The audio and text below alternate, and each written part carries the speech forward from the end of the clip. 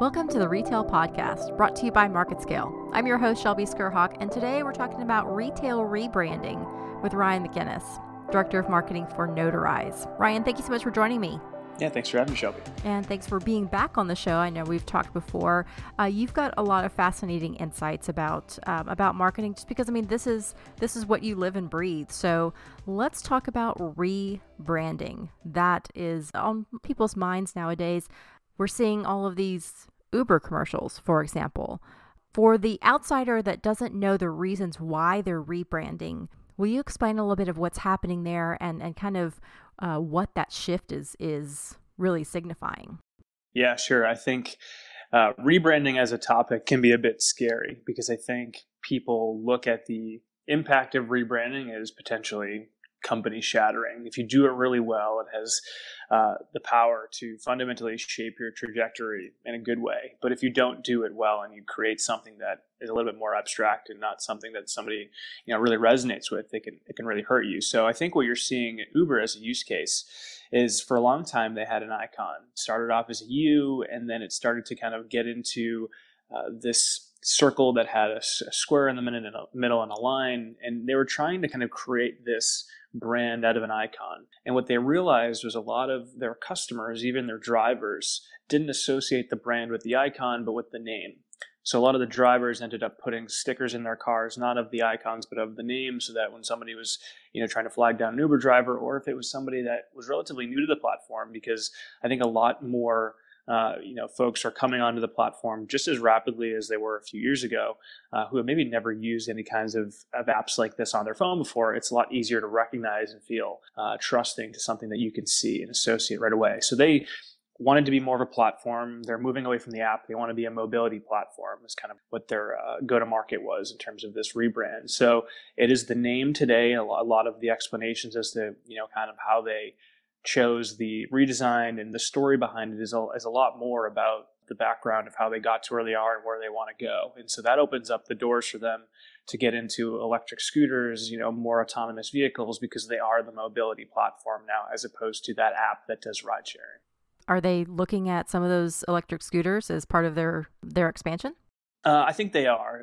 Obviously, with the success we've seen of Bird and Lime, these companies are facing similar regulatory issues, and it would make a ton of sense for Uber to do the same thing or acquire one of them, because of the fact that they've already had to deal with and probably have the infrastructure in place to take another product like that to market. Right. They've fought those battles before, and they know the landscape and a lot of what's happening then. I guess maybe the inefficiency in going to market with some of the smaller companies is that they are navigating this as if it was the first time to do this. They're kind of recreating the wheel in some sorts. Yeah, exactly. And think about another thing too, is that so much of their thesis has been predicated on ride sharing in cars. And as the ways we prefer to move around our cities, our towns changes, whether that's electric skateboarding, scooters, even, if Elon Musk succeeds with the Boring Company, underground transportation, the means in which you get from point A to point B is going to evolve so much that tying yourself to a specific thesis around that, cars are really expensive to own, let's share them with other people. That's going to have to evolve to say, let's share other means of transportation with each other. Let's benefit from different modes of mobility so that we can choose how we want to get around, and Uber will be the platform to help us do that. I know we're talking about rebranding from a marketing standpoint, but I'm just curious your take on Travis Kalanick and how his exit. I'm just curious your take on that. This new CEO, he is night and day from Travis. What do you think that's signaling to the public? I think that it's signaling a fresh start. For a long time, I think that, both internally and externally, people viewed Uber as kind of a brand that would take advantage of either its employees from a culture perspective or its drivers from, paying them fairly and giving them, basically great ways to live, so you don't have to drive 24 hours a day in order to make ends meet. And I think with the new CEO, what he's really done is he said, we have to care a lot more about our brand than we have previously. In order to do that, not only do we have to start fresh, but that has to have a story that's important to why people rely on us. Right. And I think he's done a great job so far. And I think you're already seeing, even with the evolution of its executive leadership team. I think the Information just put out an article about how diverse it was and how much how much of an effort they're making to make sure that it stays that way. I think that's also really important because whatever the sentiment is in a big company of its culture, that's kind of what comes through in the product development, because these are the stories that inspire a lot of the people that use the product, both on the driver side and consumer side. You mentioned digging into the why of why consumers are using the product, and then also why the drivers are driving. How important is answering that question of finding your why in marketing and rebranding? Super important, especially when you're dealing with a two-sided marketplace like that, because obviously you have to have drivers to fulfill the needs of the consumers. And then obviously if there's a ton of riders but no consumer interest, then obviously one side prevails and not a good way.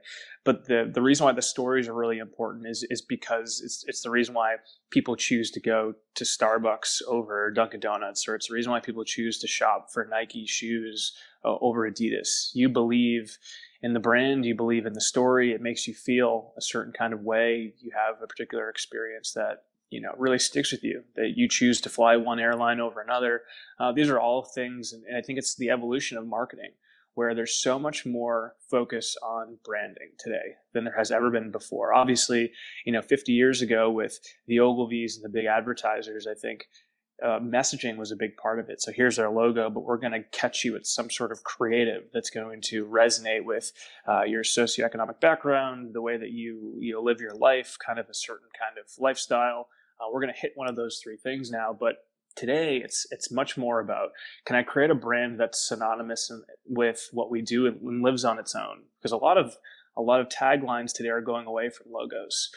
If you're looking at even Starbucks, for example, for a long time they had Starbucks coffee as part of their logo, and now today it's just the logo, because not only do they know that the logo is synonymous with Starbucks, but they're trying to do more than just coffee, right? They're trying to get into all of the baked goods and kind of what is that experience like when you walk into a cafe. So it's super important. Are there other examples? I hadn't noticed that they had taken off the coffee from Starbucks. Are there other brands that have dropped the single moniker of coffee or donuts or whatever, and are going broader? Yeah, I mean, obviously the most recent one is Dunkin' Donuts. Dunkin' Donuts has removed donuts from their brand, and I think it was a natural evolution for them, right? I'm based in Boston, so of course here you have this kind of battle between Dunkin' Donuts coffee drinkers and Starbucks coffee drinkers, and there was that huge SNL skit with Casey Affleck doing the same thing. But what's interesting about their evolution is that they realized that their customer base, their core user base, has kind of been this blue-collar, working-class family that knows that they can get good coffee for a good price and it's reliable. And what they also realized is that people don't buy as many donuts as they would think. I think Paul Murray, who runs digital at Dunkin' Donuts, once said that people buy the coffee first and then the food comes on top of it. It's not like somebody comes to Boston and says, I need to have a donut from Dunkin' Donuts. Like, that is the reason why I go there. And so it's interesting in their evolution because they've become Dunkin' brands. So they've done all of the work for the last 30, 40 years on trying to get this brand so that the icon, the color scheme of the orange and kind of that pinkish purple color, that is synonymous with Dunkin' Donuts, and people know that when they look at it. And then it gives them the ability to expand. Do they want to kind of go the Starbucks route and offer more of these baked items, or do they want to get into more of the experiential place where they do great things with nitro and cold brew, and they kind of have this bar set up with all the taps in the store, and it becomes much more of an experience than kind of a transactional place where you go in line with construction workers and painters and people that kind of have built your neighborhood for you. What's the inherent risk in doing that, in taking off the one identifying moniker that people know you by? Yeah, I think the immediate risk that comes to mind for me is that there is a sense of nostalgia that goes away when that is gone. It's something that, for people like my grandfather who go through the line and just say, I want a medium regular coffee, thank you. That's like literally part of his just one breath, same thing all the time. That is synonymous with kind of how they've lived their lives the last 40, 50 years, and getting a coffee from Dunkin' Donuts in the styrofoam cup with the icon and the tagline. And I think that there's the risk of that people will kind of lose that identity with it to be honest with you, I think it has more upside than downside for them, especially when competing against more of a lifestyle brand like Starbucks. Now, granted, they're going after two different markets in a sense. And from a marketing perspective, kind of tying this back into kind of why I love to watch this, is that Starbucks has pigeonholed themselves in a sense of, Starbucks pertains to a certain kind of demographic that lives a certain lifestyle and has kind of left the rest of the coffee landscape open for people to do great things. So whether you get into really specialized coffee making like Blue Bottle, or you're kind of doing the mass production, low cost model like Dunkin' Donuts, they've kind of opened up the rest of the coffee space for people to kind of go after the rest of the market. And I think it's smart by them. And I actually think they're going to take up a lot of the market share that exists today with other brands. Going back to Uber, another thing that you had mentioned is that the new CEO recognized that the drivers couldn't be just used like commodities, that they are drivers that are trying to earn a living. And that has larger implications for the entire gig economy. What do you think the impact will be in Uber trying to take better care of its drivers? And then do you think it's going to spread to the other gig and shared economy companies? Yeah, I mean, I think the biggest thing is they're going to have to start treating drivers like employees. Obviously, we've seen that with Microsoft recently coming out and saying that its partners needed to offer similar benefits around paternity and maternity leave. And I think you're going to start to see similar benefits to Uber drivers in the sense that, maybe it's travel if they need to move somewhere that allows them to be drivers, or it's healthcare, or especially for people that are doing this full time, there needs to be a lot more security in their jobs. So I think it's super important for them to try to set those employees up well. And who knows, they might start to own. I think a lot of the value prop in Uber is that they don't own any of the vehicles. They own the software, and they give people the ability to use their cars as a way to make money. But maybe there's a world in which, like we were talking about earlier with electric scooters, they go ahead and they buy, Bird, or they go ahead and they buy Tesla, or whatever happens, and then they own all of these cars. Can the drivers simply use other people's cars and not have to have their own, kind of be responsible for that? Because that was the biggest hindrance in the taxi industry, which is you bought this medallion for 100, 200,000. At some points in its success, it was over $1 million to buy this medallion that would give you and your family for generations to come the ability to make tons of money as a taxi driver. And then that turned into a bit of a monopoly with certain people owning many medallions and leasing them out. So Uber decided to say, well, there's a lot more cars in the world than taxis, so let's just have people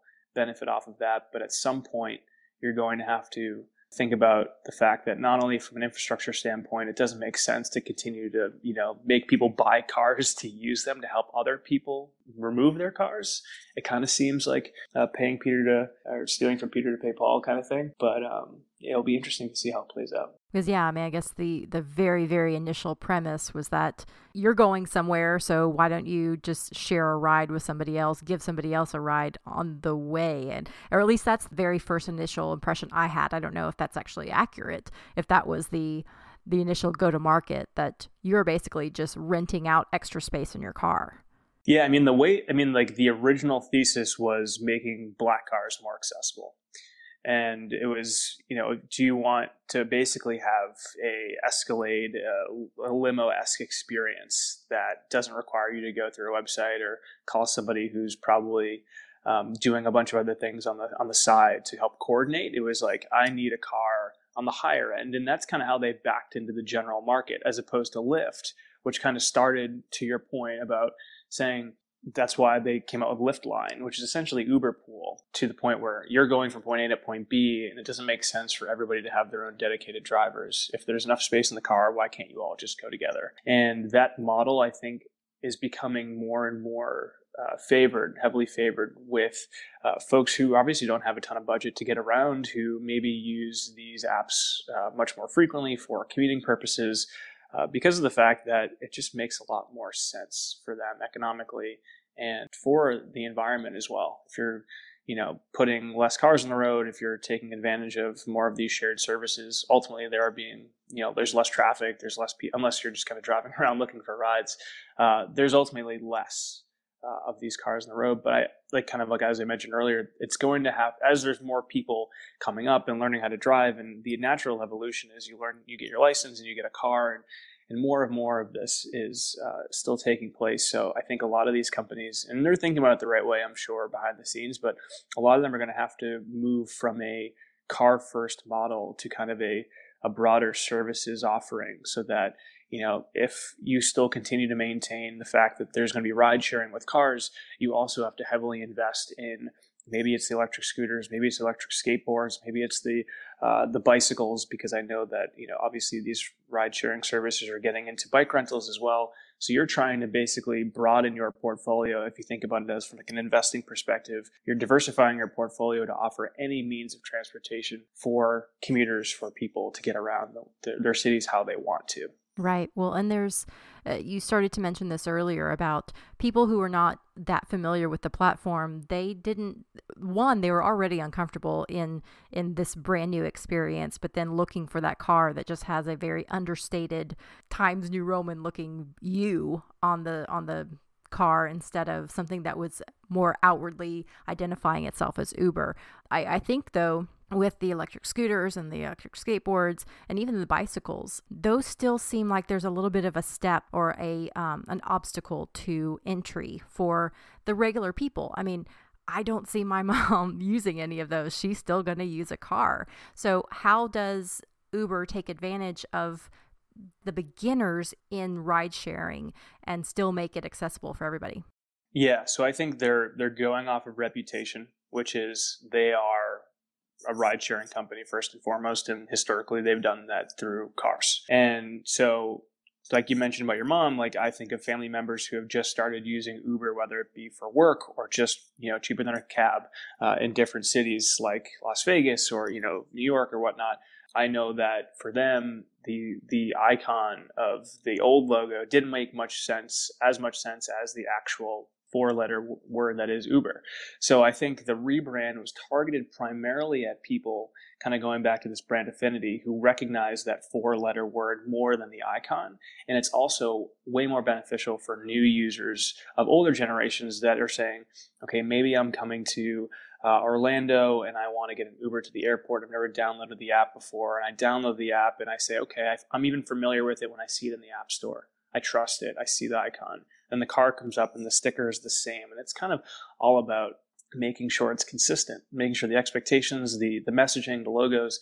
And I think that that's what the market they're going after. And the electric scooters thing is really trying to hit a new market of people that I had mentioned. People are still getting their licenses, they're getting their cars, but it's way less than historically, because of the fact that before it used to be a signal of freedom. You get your license, you get a card, you can get out of the house with your parents. Now I can, be 16, 17, and I can just get an Uber away from my parents. So there's really no need for you to have a car anymore. And what they've realized, especially in cities, it doesn't make as much sense for you to get an Uber every time you need to go somewhere, especially in Boston, where most of the city is walkable. It might be a lot easier for me to grab a Lime scooter or to rent a bike or to even buy an electric skateboard if I'm going to a pretty straight path to where I need to go, and I can wear a helmet and get there safely. So the scooters and the bikes, like that market, is definitely playing more towards younger generation commuting folks, people that live in urban areas, cities, where a lot of the modes of transportation with cars are actually just much more ineffective with traffic. And then the icon and the logo, I think, is to maintain that brand relevancy as new users come on the platform, and then it gives them the ability to expand and not be pigeonholed into kind of one area of go-to-market. Right. I mean, it's multifaceted then. So it's expanding both in the younger generations and the older generations, and it's just giving them their preferred mode of transportation. Exactly. You mentioned Tesla. Do you think that could happen? I mean, I thought Elon would never go anywhere, but he's in some trouble right now. So yeah. I mean, it's a tough spot to be in. Obviously, it seems like he has the board support, and they don't really have the infrastructure in place to support him. There's no number two. There's no one to really succeed him if anything happens. But I think he's still one of the once in a lifetime innovators and thinkers, and the things that he's coming up with, from the Boring Company to Tesla to even SpaceX. These are all things that, of course, now Jeff Bezos is following with his outer space. I think what's it called? Blue Ocean? I think so. Yeah, they're doing something similar, but Elon Musk is the one who's doing all this groundbreaking stuff on his own. And granted, there probably needs to be somebody who maybe follows him around or helps him right. not feel like the whole world is on his shoulders. But he does take a lot on himself. And if you watch any interviews with him, 1 week he's been sleeping in an office on like a little teeny cot for 2 weeks to make sure the production is going as well as it has. And what I think could happen, and I don't know if anybody's made this speculation yet, but the stock price has dropped almost 15% since the SEC came out and said they were suing him for that tweet. I think what you could see is somebody coming in. There were speculations of Apple acquiring Tesla a long time ago because of their, Apple is a product company. Apple is a brand. Apple is a company that's thought about autonomous vehicles before, and rather than partnering with like a GM or a Ford to go and lead that initiative, why not own the most innovative car company in the world right now? So yeah, I think it makes a lot of sense for Uber as well. I think that if Uber was to go public and that was something that was part of their IPO filing, I think that would be brilliant, because then what you're getting is probably the most technologically advanced autonomous driving mechanism that Uber has developed in market. Granted, it still has a long way to go, but it's still the most advanced we've seen. And then so Uber now has access to all of these cars that can essentially drive themselves. And, in a world where nobody drives cars anymore, as cars drive you, you could be able to say, I own a Tesla, or I want somebody else's Tesla to come pick me up, and I trust the fact that the car is going to get me to where I need to go. I think that would be really smart for how they think about the next 20 years of transportation. Ryan, great insight. Thanks for being on the show. Thanks for having me. And thank you, everyone, for listening to today's podcast. If you'd like to find out more or listen to previous episodes, you can head to marketscale.com/industries. Subscribe to articles, podcasts, and video. Until next time, I'm your host, Shelby Skirhawk.